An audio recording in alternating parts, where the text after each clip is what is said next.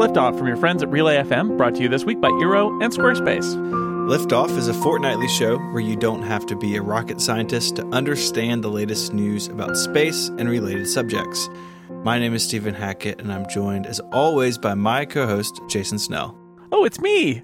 Yay! Hey. Hello! Hey there, buddy. I'm always afraid that you're going to say somebody else's name, and then I'm not going to be on the show anymore. It's very rude, because I'm sitting right here. Yeah. We have some bad news for you, Jason. Please come in. Shut the door behind you, please. Yeah. Fired during a podcast. It's probably not the first time. But we don't have time for this nonsense, we don't, Stephen, because have time. The pre-flight checklist is full. The topics are full. We got NASA budget stuff. We went and saw a movie. And also things are flying into space and coming back to Earth. Just like there's lots going on. So should we begin Prefect, which is our backronym for the pre-flight checklist? Let's do it. You want to start with the Commercial Crew Demo 1 flight?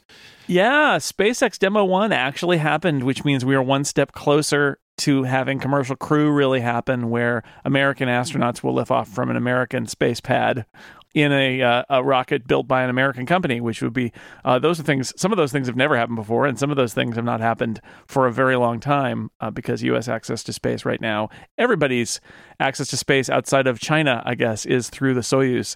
So SpaceX's Crew Dragon was launched without people in it. They did have a mannequin named Ripley sitting in one of the chairs with lots of sensors and stuff, because they want to do test of like what the G's are and everything that what a human would experience in that scenario. They also had a stuffed, like a plushie of planet Earth. Yes, that was loosely tethered to one of the chairs, and they referred to it as the zero gravity indicator. And basically it was, why don't we put something in the capsule that'll float so that we can have video of a thing floating and say, look, they're in space. So they did that. Something adorable, which is always a win. Super adorable. It was kidnapped, by the way. It is still on the space station. They didn't send it back in the capsule, although apparently when this group comes back, the current group that's up there, they will bring it back with them and probably bring it back to NASA or SpaceX, one of those. Late night launch. I watched it live because it was on at like 11:40 or something p.m. You presumably woke up the next morning and said, hey, they did it. I actually was in Chicago for work, and I woke up and was like, oh, I wonder if that happened. And, looking at space Twitter, I was like, yes, followed along several hours later. I did watch some highlights on YouTube, and you put this in here. You beat me to this in the Google Doc. It felt strangely like a normal SpaceX launch. Like it was like kind of the same vibe to it. Yeah, I told Lauren I'm going to stay up and watch the space launch. She's like, well, I'm not. Like, okay, that's good, right? Like, some of us will stay up till midnight to watch spaceships, and others of us won't. And those people don't listen to this podcast.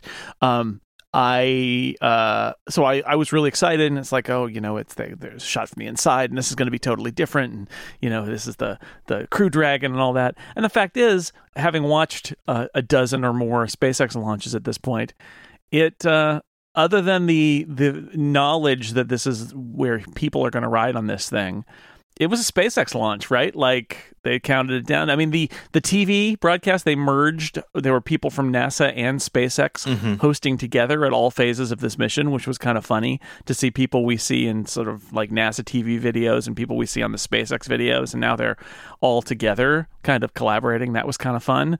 But otherwise, it was a SpaceX launch. They had the cheering people in Hawthorne, and the rocket went up, and the first stage came back, and the first stage landed on the drone ship, and the second stage was flying off into orbit, and the Crew Dragon was deployed, and that was, it was very much a usual SpaceX launch, other than knowing what it means. Right. So I launched it, and like I said, they docked this with the space station. It's not immediate. It's got to catch up to the station, and then for a while it's sort of flying behind and below it, and they check everything out, and then they do their approach, and everything was successful. They docked, station crew entered, removed the plushy friend, and called them his own. They adopted him, is what I'm going to go with. Yeah. Not stolen, adopted. That's nicer. Kidnapped. Kidnapped. They unloaded the. There was real cargo. They unloaded and loaded it back up over the course of time. It was about a day later that they docked. And docking, so it's a different process. It's fascinating about like with the Soyuz ones, apparently, they basically come close to the station and they grab it with the robot arm, the Canadarm, and they attach it. And this is a totally different procedure where Crew Dragon is able to dock itself automatically, and it's attached to a different docking port. It's actually where the space shuttle docked, and then they've attached. Funny story, Stephen. Actually, as a little aside here, so you have to have an adapter. It's like getting a dongle for your computer. You have to get an adapter, right? Because the space shuttle adapter was built for the space shuttle, and what they did was they built an adapter for this new standard. That was agreed upon. It's an international docking standard, and right now I think the only two spacecraft that are using it are Crew Dragon and the Boeing Starliner, right, for commercial crew. But theoretically, it could be a standard, and maybe they'll use it on the Lunar Gateway station if they do that. This international docking standard. So they had to build an adapter that goes from the shuttle dock to this new docking standard. So they built one. And they put it on a SpaceX flight to the space station. And you remember what happened next? It blew up. It blew up. Yes. So the one that's there now, I've actually seen when I was part of the NASA social thing for that SpaceX ones that they lost in 2015. I said, oh, well, we have one on the rocket, and here's the other one we're building. So we have two of them. And turns out they needed a second. And that's the one that's up there now, and that's what they docked to. So they did this automatic docking thing, which was pretty cool. It's very slow. Like if you wanted to get up at 3 a.m. and watch it, it took several hours because it gets close. And then they did a bunch of tests where they were actually like radioing commands from the space station to it to get it to be closer and then to get it to back off. Because this is all part of the sort of checkout is, can we if the crew is incapacitated, can we command it? And, how do we make sure that it all works safely? And they did all of that. It took a while before they got to the point where they did the soft capture, and then they get the little clamps that are little hooks that come out, and they do the hard capture, and then they wait a little longer, and then they open up the two hatches, and then they have little masks on because they want to be sure that the air in there hasn't been, that weird stuff hasn't kind of come out of the materials and made it toxic. And it's a long process, which is why I wanted to, there's a YouTube channel called Sci News, and I'm very impressed with whoever is behind that channel because they took like 4 hours of really boring for most of it live video of the docking and also the undocking and splashdown. And in a very short amount of time after the undocking, like when I got up that morning, because that was at 4 a.m. and I didn't get up for that, there was a 15-minute long video, I want to say, that showed all the highlights of the entire thing. And I thought, this is a great find because it was an appropriate, it was way too long for somebody who doesn't care about space, right? But for me, it was like the perfect length because it was 15 minutes, but it was all interesting stuff. So I'll put a link to one of those in the show notes for this episode. But I was impressed by that. That was it made it much more entertaining because it is a slow process to do anything in space. Basically, it's an incredibly slow process. So thanks to the people who are making the cut down versions that are they have to watch the whole thing and then they send us the highlights. I appreciate that. That's a good use of YouTube. It is. And the thing splashed down in the Atlantic, which we spoke about in our Apollo 9 mission, is something that hasn't been done in a really long time. The Pacific has been the preferred splashdown location, but it did come down in the Atlantic, and there was some concern from SpaceX or from Elon Musk, so I don't know how strong of a concern it was about during the re-entry and especially under parachuting, if the thing was going to wobble any. And I actually watched that part live, the re-entry and the parachute and then the splashdown, and it all looked buttery smooth. I don't think they had any issues with that at all. So this is a good forward step for commercial crew, no doubt about it. It sounds like Sounds like they are obviously going to analyze all the data and look at the spacecraft and all the things they need to do to make sure that there isn't something there, because this is a test flight, right? The whole idea is that you're analyzing all of this. But so far, it sounds pretty good. And after the splashdown and all of that, they immediately started talking about how, like Bridenstine, the NASA administrator, basically immediately said, we're hoping to get people to the space station this year. Like that is, if all goes well, now that this is back, there's this feeling like we can make this happen, which is not to say that there aren't, beyond just checking out all the data and making sure that it's all good, there's more to do, because there's actually another potentially quite spectacular test that has to run that is, I think June is what they're targeting now for this. And this is the next thing that needs to happen between now and getting the crewed launch by the end of the year. And they're going to take this existing capsule, the Crew Dragon that was just at the space station, and they're going to put it on the top of a Falcon 9, and they're going to launch it. And at the moment of maximum dynamic pressure, so max Q, they're going to do an in-flight abort. And the idea here is they want confidence in the fact that if there's a problem at any point in the launch, that they can pop the top off the rocket, basically, and get the astronauts back safely on the ground, or anyway, in the water. And so they're going to do that. So that's sort of the next launch event that will happen for commercial crew, for SpaceX commercial crew, and maybe for all commercial crew. It seems like Boeing is falling behind.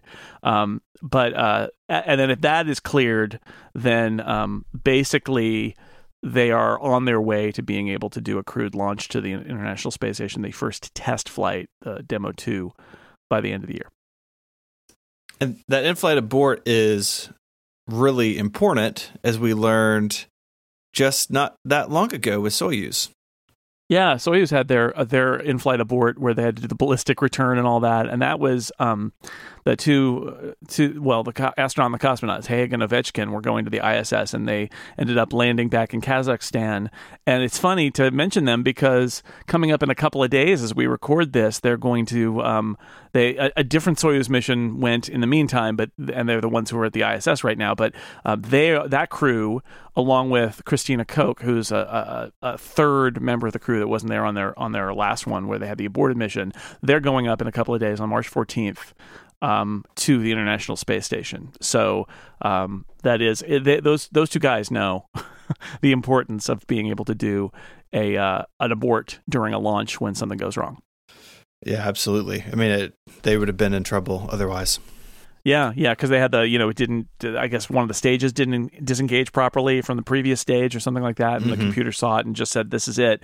And that's what SpaceX is going to do with their next thing, is like make sure that all these abort systems, they've done some abort tests before, but it sounds like this is the big one for them, is this last in-flight abort test. So we have a lot of budget stuff to talk about, but this next story happened sort of before the budget news cycle started, and it's concerning the Europa Clipper. So this came from NASA's Science Mission Directorate about the instruments aboard the Europa Clipper, and they're making some changes, aren't they? Yeah, it's so Thomas Zurbuchen is the head of the Science Mission Directorate at NASA, and they've got this instrument that's on the Europa Clipper, which is one of the things we talk about, and we'll talk about later, like all the stuff that's going on in space potentially in the next decade. And there's a lot. There's potentially the next decade could be pretty amazing in terms of all the different things going on, but there's not as much planetary, being discussed, planetary missions, and we've talked about that on this show before. One of the big ones is Europa Clipper, which we've talked about how there was a congressman, Charlie Culberson, in Houston, who was on the budget committee in the House of Representatives and made sure that he funded that the final budgets that got passed always had funding for Europa missions. And it has gotten to the point where Europa Clipper is this mission that's going to launch in the early part of the 2020s and go to Jupiter and analyze Europa, because it's a potential place where there could be life because of the big liquid water oceans that are underneath its icy surface. That's great.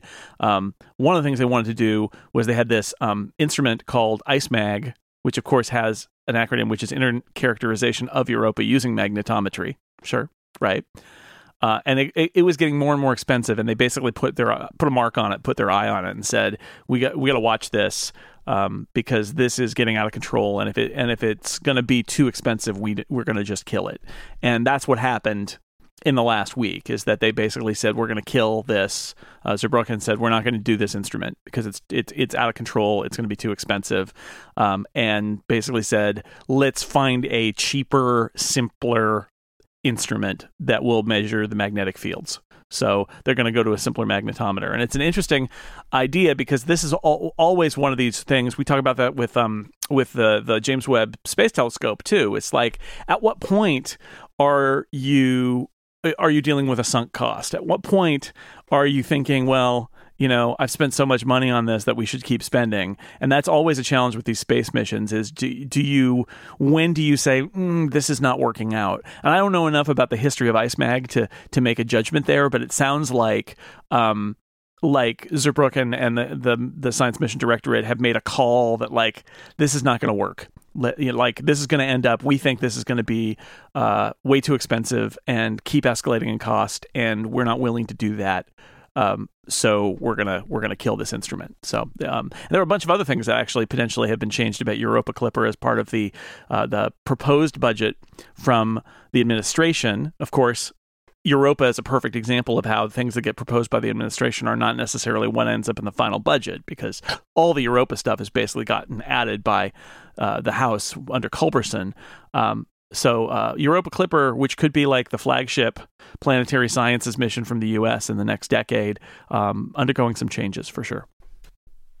I wanted to bring up this story I came across about lunar samples from the later Apollo missions. So we all know that they came back with moon rocks and dust and all of these samples. And it turns out that someone had the idea in the 70s to say, hey, look, let's keep some of these samples perfectly sealed, uncontaminated for future generations to study, with the thought being that the technology that they have, it turns out 50 years from then, could be drastically better than what we have here in the 70s. And if we preserve some of this stuff, then future generations can maybe learn more about the lunar surface than what we could gather today, which is an incredible piece of forethought, I think, and a really interesting little chapter of Apollo that I wasn't super familiar with.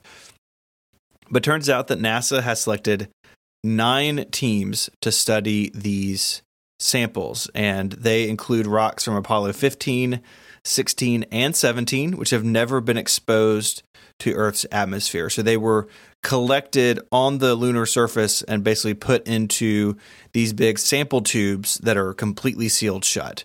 And they have been there ever since, stored and watched over very carefully by NASA.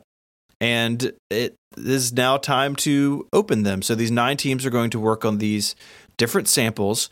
One sample is actually the only core sample. So this isn't just, scooping up from the surface, but actually getting under the surface a little bit from what's believed to be a little bit of a landslide deposit. So potentially other types of material than in the other samples. The only one like that, and it was sealed for future use. And this article I was reading brought up a good point that Apollo captured a very limited sample set from the lunar surface, right? They didn't. The amount of moon left unexplored is massive compared to what the astronauts walked around on and where they collected from. And even with the lunar rover in later missions, their scope as far as how far they could travel was really pretty limited. And in the years since then, we know a lot more about the lunar surface, about rocks and minerals that are there that we have not collected. But this is kind of a way to think about what we're going to talk about next, about future lunar exploration, that there's going to be a lot more potentially sample returns and material used from the moon in all sorts of ways, especially when you talk about industry and everything. And this kind of feels like a bridge from the Apollo missions to the future, where we're going to look at these samples and learn more, and right on the cusp of potentially a huge growth of knowledge in this area. It's amazing to think that there are still samples that are basically untouched, either frozen or in a vacuum container since nearly 50 years ago. That's kind of hard to believe. And I did have that moment where I thought what you said about this being a bridge, like, well, at some point, if I've got a can of moon rocks that's untouched, they're going to start bringing back more moon rocks. So, it would be silly to keep this can of moon rocks around and untouched because, well, no, we can't, because when will we get more? Because eventually there will be more. Like once you're a little more convinced that there will be moon rocks and other samples returned in the next decade, then maybe it's a little bit easier to crack that thing open and use modern technology to analyze it. I think that's fair. Yeah, including volatiles, which, I mean, the volatiles part is the most interesting part, is the idea that since it's been kept this way, we may be able to detect things in it that the moon rocks that we're just kind of like put in a bag all the volatiles will kind of burn off, and that something in a vacuum container, we can see the stuff that's in place on the materials that are in place on the moon, but are not maybe in our other samples with modern tech. It's cool. That's a cool story. I had not seen that, so thank you for sharing that. Yeah, you bet. All right, so let's get to the budget, but first, do you want to tell us about our first sponsor? Sure, yes, but the budget is very interesting, but before that, let me tell you something else that is interesting, and it is Eero. Eero can let you build a Wi-Fi system perfectly tailored to your house. I know I've done that here. Stephen, have you done that too? I have done that. Yeah. Yep. So we live in a high bandwidth world. You need there are a lot of Internet of Things devices around your home too. You need a distributed home system of Wi-Fi because you need to get good speeds, and you need to have access in all sorts of weird corners of your house that you might not stand with a laptop, but there's a camera there or something. Eero lets you install an enterprise-grade Wi-Fi system in your home in just a few minutes. It starts with the second-gen Eero device itself. It has 3 5 gigahertz radios, which allow for increased speed and range, and it sits flat on any surface and connects either over Ethernet or wirelessly, and then you expand the coverage by adding Eero beacons. These are small devices that plug directly into the wall, and they can also be a nightlight, and they let you extend that range kind of automatically. It talks back to the base station, and they all figure it out. It's super easy, and it extends the range to other parts of your home. And now Eero also has Eero Plus, which is a service designed to provide simple, reliable security to help defend all those devices that you have in your home from bad people doing bad stuff, like, malware, phishing, unsuitable content. They can tag sites that contain violent, illegal, or adult content, so it gives you parental controls at the right at the Wi-Fi, not even on the devices that are being browsed, but right at the Wi-Fi. It's got ad blocking functionality. It's also possible to have Eero Plus check the sites you visit against a database of millions of threats to prevent you from visiting anything malicious. There's even a subscription to 1Password for password management, Malwarebytes for antivirus, and Encrypt.me, all part of Eero Plus. Never think about Wi-Fi again. Get $100 off the Eero base unit and 2 beacons package and 1 year of Eero Plus. Go to Eero.com/liftoff, and at checkout use the promo code LIFTOFF. That's Eero.com/liftoff and the code LIFTOFF. Thank you, Eero, for filling our houses with Wi-Fi and supporting Liftoff and all of Relay FM. It's budget time, Jason. Oh boy. Everyone looks forward to. It's hard to believe that this event only last year you and I both attended. It's like hard to believe it's only been a year. Yeah, wow. Okay, so some high level stuff. This is the proposed administration budget for NASA. This has not been approved by Congress. Lots of things in here will change. I think you and I both have some feelings about some things that may change as we work our way through this. But this is sort of the starting point for the 2020 NASA budget. They're looking at $21 billion. Once again, this is more than NASA itself requested from the administration. The administration can say, oh, no, you really want this number. The administration can impose its will on NASA through these budgetary figures. Out of the $21 billion, roughly half is lunar focused under the, I guess, newly rebranded Moon to Mars program. So I have a link to this in the show notes. It's this, fancy landing page of NASA talking about the next decade of work to get to the moon, and then into the 2030s going to Mars. So this is another conceptualization of this same thing we've been talking about forever on this show. Yeah. Every time you hear Mike Pence or Jim Bridenstine talking about NASA, they always phrase it as, we're going to go back to the moon and then on to Mars. Go back to the moon as a part of learning about the things that are going to take us to Mars. That's the way that this is being pitched, is not, let's not bother going to Mars. We're going to go to the moon instead, which is another way that people could phrase this. But they're like, no, that's not what we're thinking. We're thinking we're going to go to the moon first, and then using what we learn there, go to Mars. So Moon to Mars is their marketing slogan for this. Sure. So by 2028, this is what this budget and this plan says will be accomplished. 2 Orion SLS test flights with 5 operational flights. So that's a little more, and that's 18 months apart, 12 to 18 months apart, which is kind of the cadence we're hearing from NASA now about how often they will fly an SLS rocket. The assembly of the Lunar Gateway is now listed in the mid-2020s, so it's a little vaguer than it was, which for reasons we'll get to in a second. 14 commercial lunar logistics flights, 10 commercial lunar payload services flights, a robotic lunar rover landing, and a demonstration of a reusable lunar ascent vehicle, and then finally capping it off, a crewed landing on the moon by 2028. It's a lot of stuff. It's a lot of steps in there. That's pretty ambitious. It's a great list, right? But it is that's a lot going on there. None of which we will see in the next at least 2+ years. Mm-hmm. Yeah. I mean, out of this, SLS is the most visible, I think. But this other stuff, especially like the commercial side of it, Falcon Heavy is already here and operational, and Falcon Heavy would be used for some of this. We can assume, especially for the Gateway, where you've got to fly pretty big components. But yeah, I feel like this isn't quite, we're not going to be into this for another 24 months or so. The lunar landing bit is interesting. There's several things going on here. There's $1.5 billion for a public-private development for, like we said, reusable piloted lunar landers. So unlike the lunar landers of the Apollo era, which were not reusable in any single way. Use, yeah. Very much single use. Designed actually where it couldn't deal with the atmosphere of Earth. A very different approach here.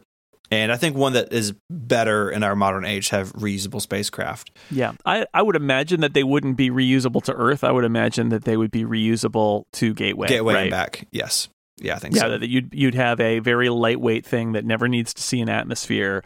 But instead of Apollo, which had the descent stage that they left behind on the LEM, that this thing would be able to land and then ascend all as part of one piece and go back up to Gateway. Which, when you think about it, is a pretty cool idea that you could go back and forth multiple times. Mm-hmm. You've got the car there that you can take down to the moon whenever you need to from the Gateway station. That instead of having to do this whole process to go to the moon and then land and then come back home, that you could park that vehicle at the Gateway station and refuel it maybe and reuse it. That would be interesting. Now, there's like maintenance questions and stuff, which is also kind of fascinating. Is do you maintain that thing around Gateway and have do some some EVAs around Gateway to make sure that it's all still working okay? How do you do that? That's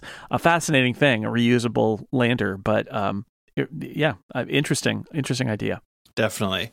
The budget also includes solar and propulsion modules for Gateway and kind of getting Gateway ready for astronauts visiting by 2024, which is only 5 years away. Mm-hmm. Coming up quick. Yeah, it's really interesting. It's basically, and we've talked about it before, but it's the International Space Station project moved to the moon, essentially, which is saying we're going to build another with partners, and Canada's already on board, and there's talk about like a European module and all of that, of launching these modules and assembling them in lunar orbit, and having a presence in lunar orbit, which is, that's quite a thing. That's quite a thing. The International Space Station is in this budget as well, though. So $1.45 billion for ongoing operations. And this, unlike previous budget documents, does not mention an end date for station. So all that talk we went through the last couple of years about, commercial entities taking it over or decommissioning it or turning it into something new, this budget seems to leave that a little more open-ended. And I still think there are a lot of questions around what is the future and then the end of life look for the International Space Station. But for now, it seems like it's going to be business as usual in low Earth orbit. I think nobody wants to turn the lights out on continuous human residency in space. The space station has had people in it since, I think, the year 2000, continuously. And I think there's nobody in a position of especially political authority that wants to be the one who is saying, let's retreat, which is, I feel like this is how you do it. This is how you shut down the International Space Station, is by building a moon station, right? And then you're like, well, if we're not in either of the ISS gets turned into something different, or even if you do shut it down or take it apart, you're not retreating from space because you've got something else going on. Right now, there's not a lot else going on in terms of space programs outside of China, I suppose, which has got doing its own thing that isn't about the ISS. Yeah, I think that's exactly right. So we'll see how that goes. There have been conversations too about how long the station can last, as it ages, and as what happens if things start to break down that are not easily fixable on orbit. But so far, those have not transpired yet. Right. And is there a role in the ISS as a Earth space station if we also have a space station around the moon? I mean, depending on how it's envisioned, it may be useful to have a transfer point, essentially, where the vehicles that you use to get back and forth between the moon and the Earth are not the same vehicles that you use to get up from the Earth to orbit. Like, it depends on how you do it.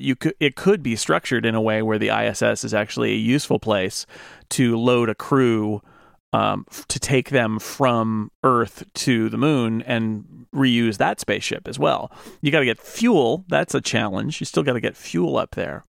But I don't know. It's an interesting question. But I do think fundamentally nobody wants to turn the lights out on the ISS when there's no real replacement for it or alternative to it.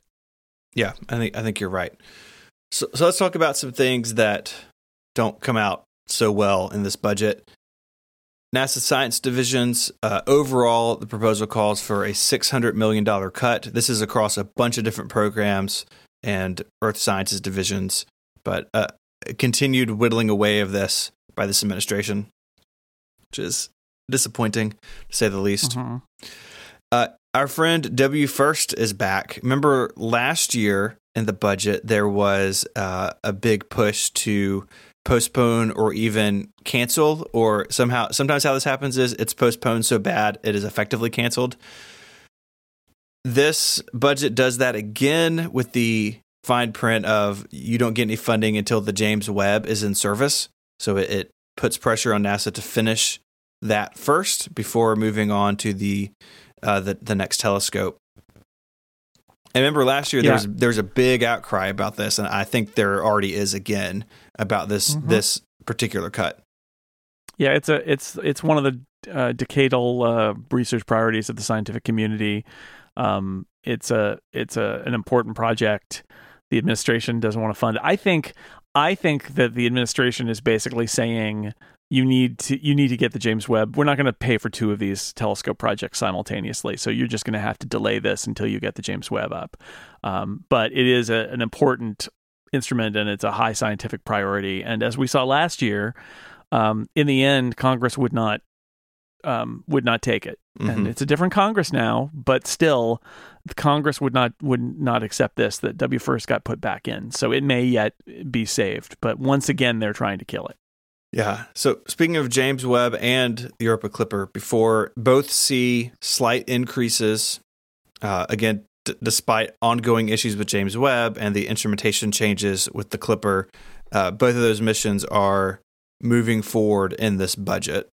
So their James Webb is just going to happen eventually, I suppose. Got to keep working on it. Mm-hmm. It also adds funds for the Mars Sample Return mission. So this is a several-part mission where the Mars 2020 rover would gather samples for a future return mission. And that's what this budget funds, is that second stage of that where those samples come back. So this is a 2-part thing.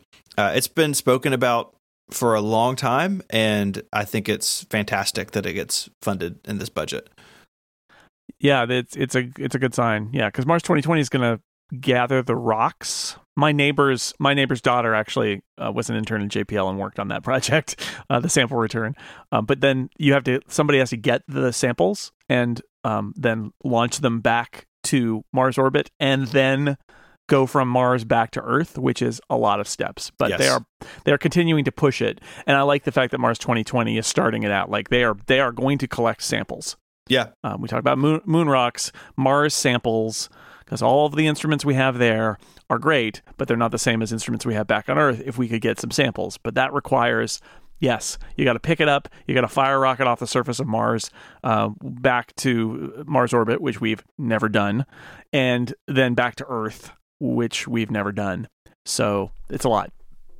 It's a lot, but I think it's exciting. There is no money for the Office of STEM Engagement, which I find which I find infuriating again. Mm-hmm. Yep.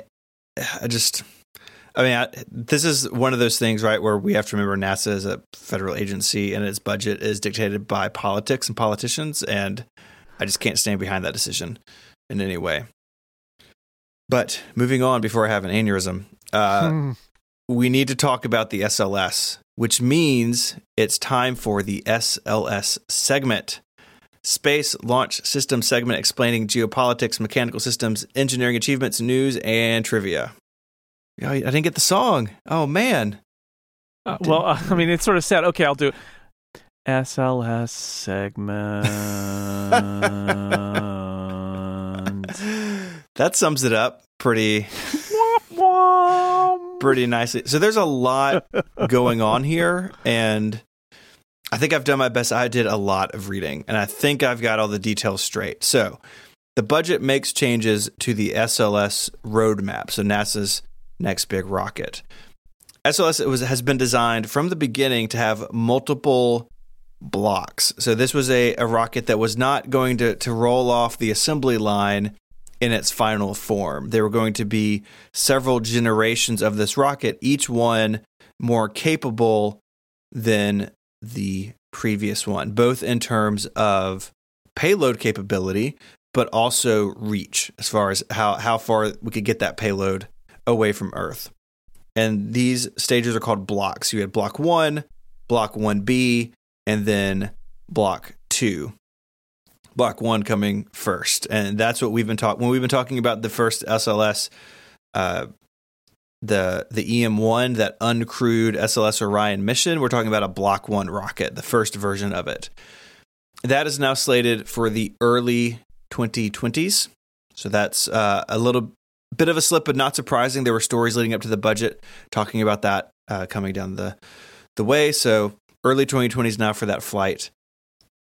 The Block 1 is more powerful than what's currently available, but not by a huge amount. So the Block 1 can carry 95 metric tons into low Earth orbit. For comparison, the Falcon Heavy is about 64. So it can lift more than the Falcon Heavy, but you kind of see they're not, it's not a huge close gap. And the BFR will close that gap pretty much. Block 1B was going to add what was called the Exploration Upper Stage. So a second stage of the rocket that was going to increase its carrying capacity to 130 metric tons, which is a lot of, a lot more capability in terms of building things like the Lunar Gateway.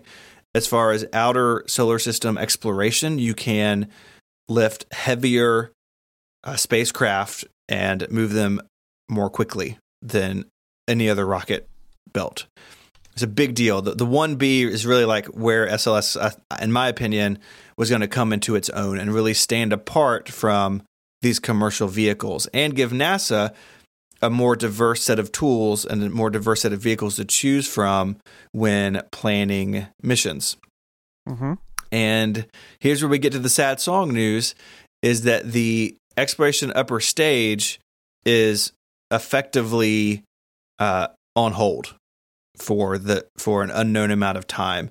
The budget instead, and I'm quoting from Lauren Grush, focuses on the program, on the completion of the initial version of the SLS and supporting a reliable SLS and Orion annual flight cadence. So again, looking at that 2028 Moon to Mars thing, trying to launch this thing in a Block 1 configuration at least once a year as missions require. And to do that, NASA feels like the Exploration Upper Stage just needs to be kicked down the road some. And to me, it raises a lot of questions about SLS and about the program. It puts commercial partners, on way more even playing ground with the SLS when NASA's looking at what vehicle to use for future missions. Yes, and I wanted to mention specifically one of those changes that I foreshadowed earlier is Europa Clipper was legally attached at some point by some act of Congress to launching on SLS, and in the budget proposal, they're proposing Europa Clipper launch on a commercial rocket, which is basically it's Falcon Heavy, and that's a big change, right? Because that's yet another reduction in what is being asked of SLS. Yeah, the reasons for SLS to exist get a lot shorter without Block 1B coming online when it was going to. I mean, this is the direct to the moon. This is the bigger than the Saturn V. Like, this is the big one, and it's the reason that the SLS. That's been the justification for the SLS for a while now, is that 1B is going to really change the game here. Yeah, which is good because the regular Block 1 is only slightly more.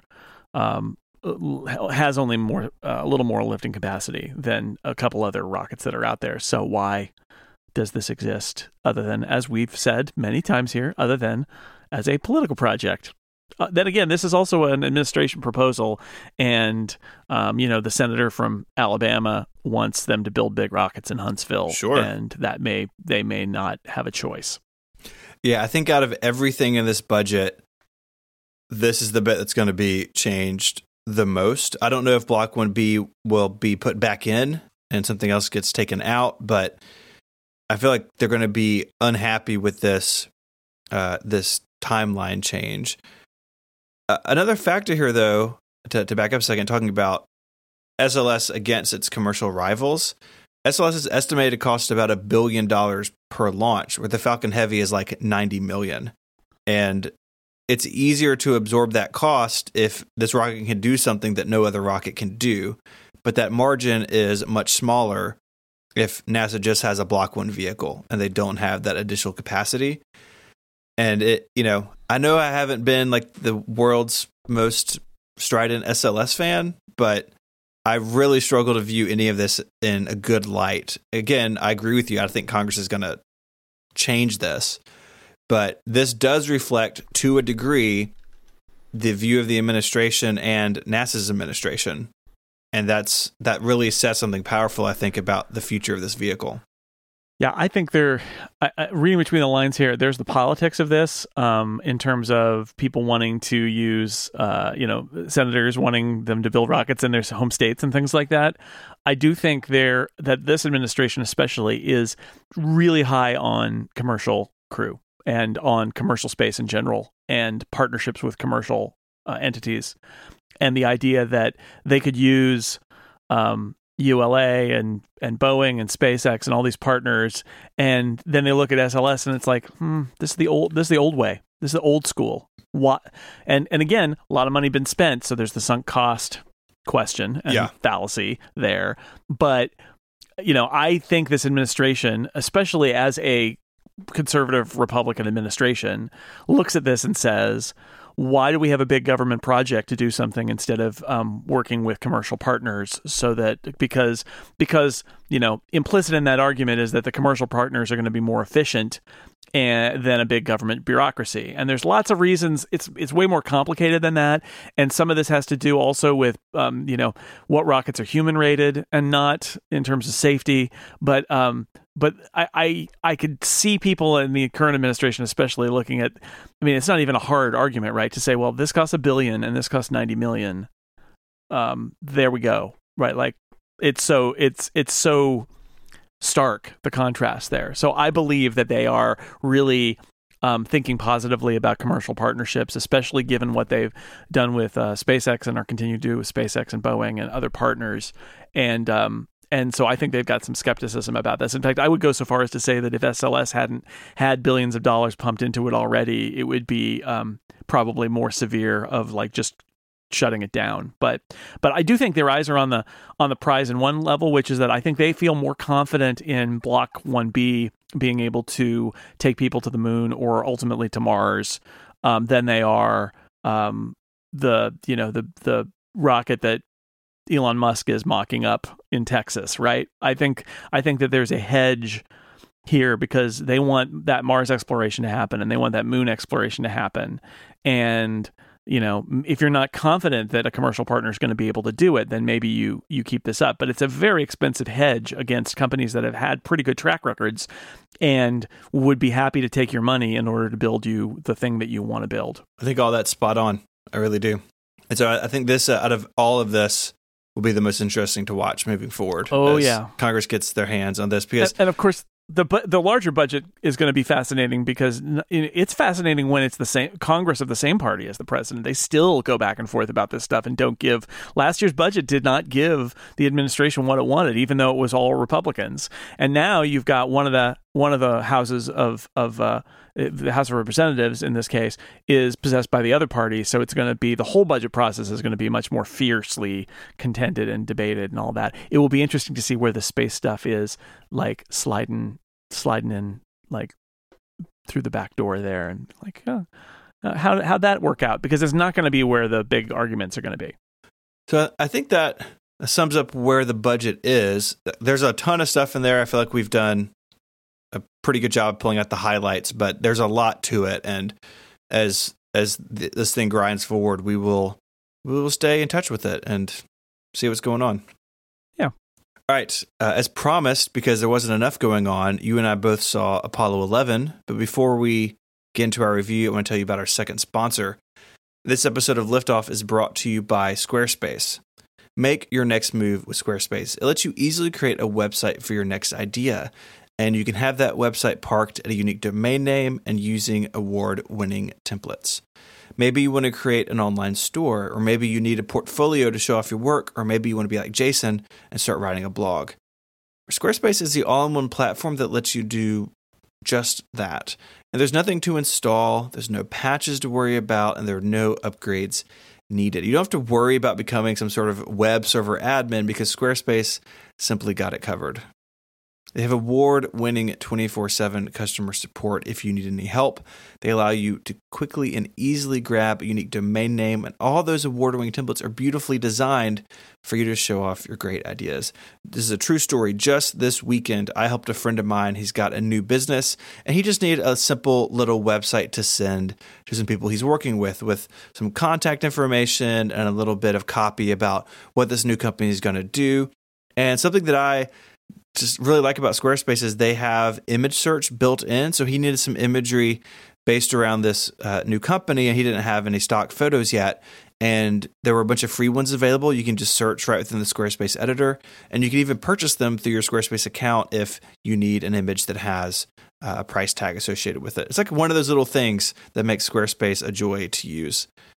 Their plans start at just $12 a month, but you can start a trial with no credit card required by going to squarespace.com/liftoff. And when you decide to sign up, use the offer code LIFTOFF to get 10% off your first purchase of a website or domain and to show your support for Liftoff. Once again, that's squarespace.com/liftoff and the code LIFTOFF to get 10% off your first purchase. I'd like to thank Squarespace for their support of this show. Squarespace, make your next move, make your next website. Okay, Apollo 11. We both saw it in IMAX, which totally the way to see this movie. If you can, if it's still showing around you in IMAX, it was incredible. So we spoke about this last episode, I think, a little bit about this film, but it uses a lot of original, what's all original, but a lot of rare footage that hasn't really seen the light of day before. And a lot of that was shot in like really large format back of the day. So it's really crisp and it's just beautiful looking footage.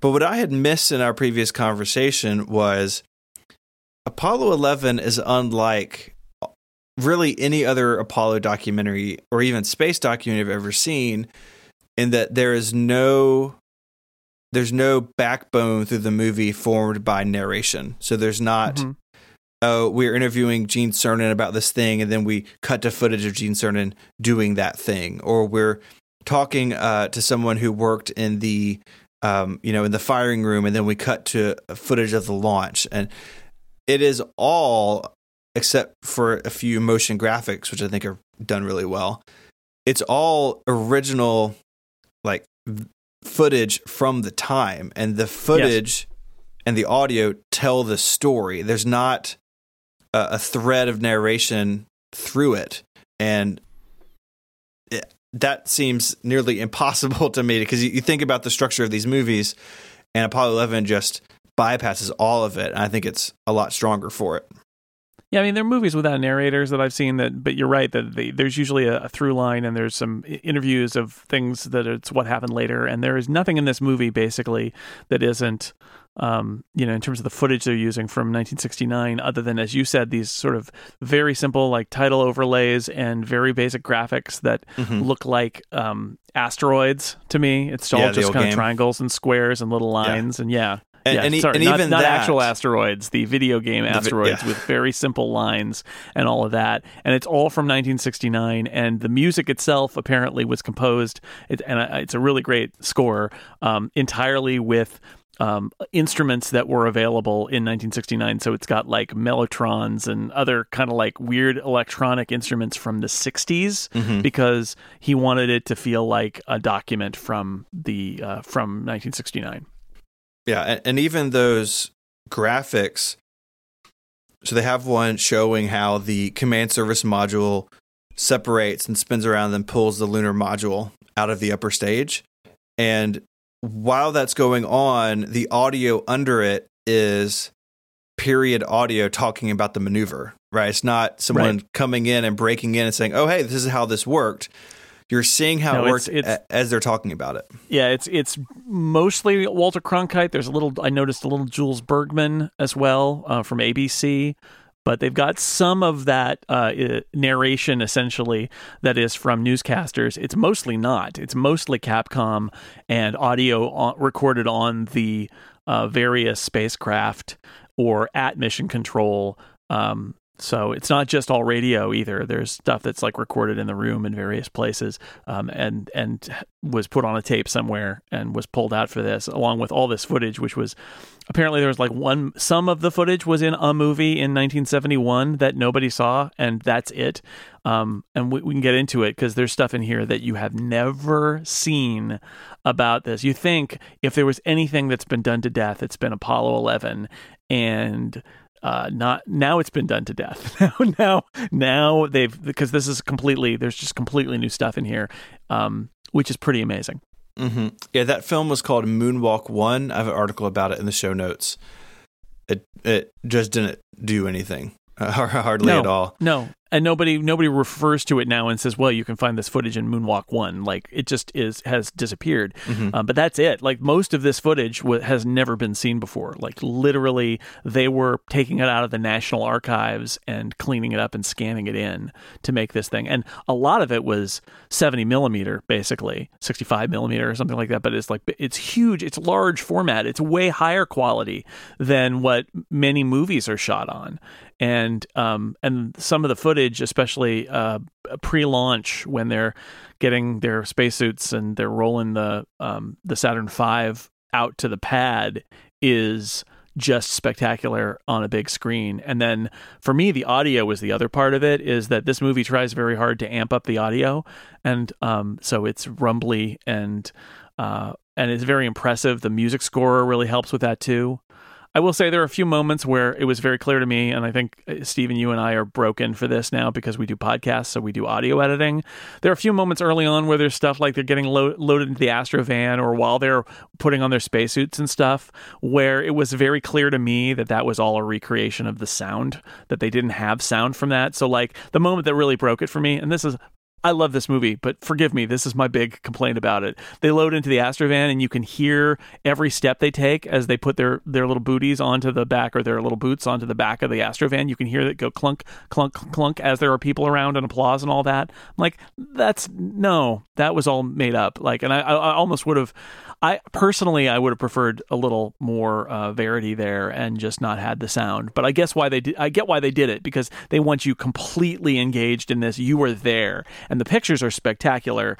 But it took me out of it a little bit, because I was like, "There's no way that that's real audio. This is fake audio." And you can tell kind of, because there's scenes where people are talking and you can't hear them, but you can hear kind of rumbling in the background, like other people are talking, and that's footage where they couldn't match the audio. Once they get into the and the launch control is like that. The launch control room is really like that. Once they get into mission control, that all... I'm not saying it goes away. It probably is still there, but it's invisible, because they do a very good job of matching all this footage that they got with recordings from mission control where there's audio of the people talking on the loop.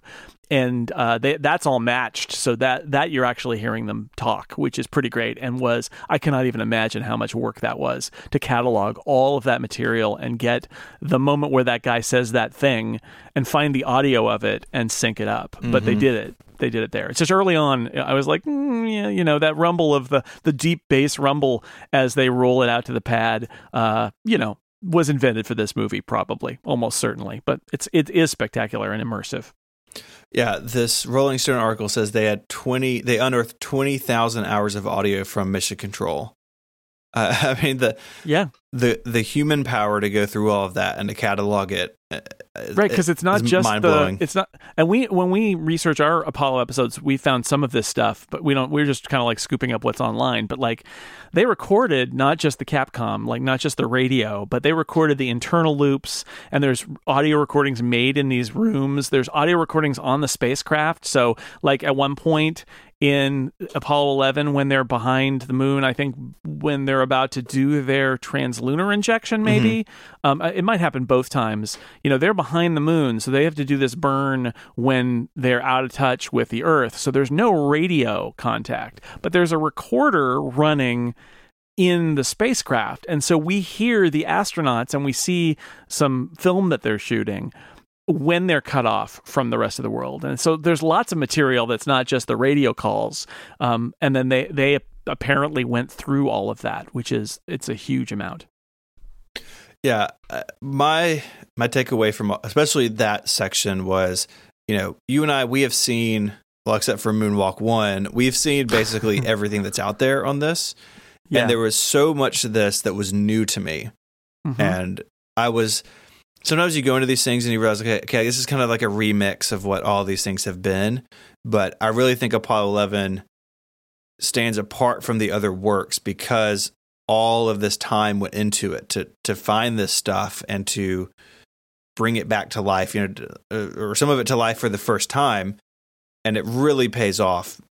One thing I absolutely love, there are several scenes where the filmmakers use a split screen effect. So this is mostly once the mission has started, because like the 65 millimeter film, that's all here, right? So like these beautiful shots of the outside of the Saturn V. There's one looking up at the launch service tower, and it's a little like nauseating almost. It's like it's in such high detail. It's like you're standing under it. It's like, whoa, okay, like I feel like I'm there. But moving to the spacecraft, the quality goes down, and to accommodate for that in certain scenes, they do a lot of split screen. But there's one where they're going around the room for calling the go, no go, I think for translunar injection, and they basically every time, every person they call out, they have a block of video of that person, the actual human being who on the tape says go. They add them to this like video mosaic, and I think it does a really nice job of surfacing the work of so many people who we may have just heard their voice in a previous film, or if you listen to some of this archival footage, like on NASA's website. But the filmmakers found the footage of the person saying that and married the two, and it what this movie did for me, and something that I didn't expect, is it made the Apollo program feel much bigger than these other films do. Often you just think about the Capcom and the astronauts and maybe their backup crew and mission directors, but you don't really get the sense of, oh, there were hundreds of people in this room, and there's other rooms where hundreds more people are doing things. And this film surfaces all that in a way that I really found refreshing. Yeah, it is. At the end, there's that shot of them, like the astronauts visiting the people, all the people who worked on the project. That is makes that point really dramatically that this was an enormous effort. I mean, to me this feels like it's almost the definitive history documentary about Apollo 11, the mission, right? It's not going to tell you, it doesn't have the interviews. It's not going to reflect on how it took for them to get there. It is all about the days that the mission went on. But in that way, it drills down so deep. It is so definitive. It's so dramatic, right? Like, obviously this took place over many days, but it takes you to the points of drama. It's like that YouTube channel I mentioned earlier. Like, it makes it so you feel like you've gone on the whole mission when you are at the end of the film, because it takes you from the start to the finish, and it takes you through all the really important moments. I wanted to mention the part of it that blew me away, the one bit of footage that I could not believe I was seeing. Like, okay, Neil Armstrong setting foot on the moon is arguably the most famous moment in human history. Like, it's up there.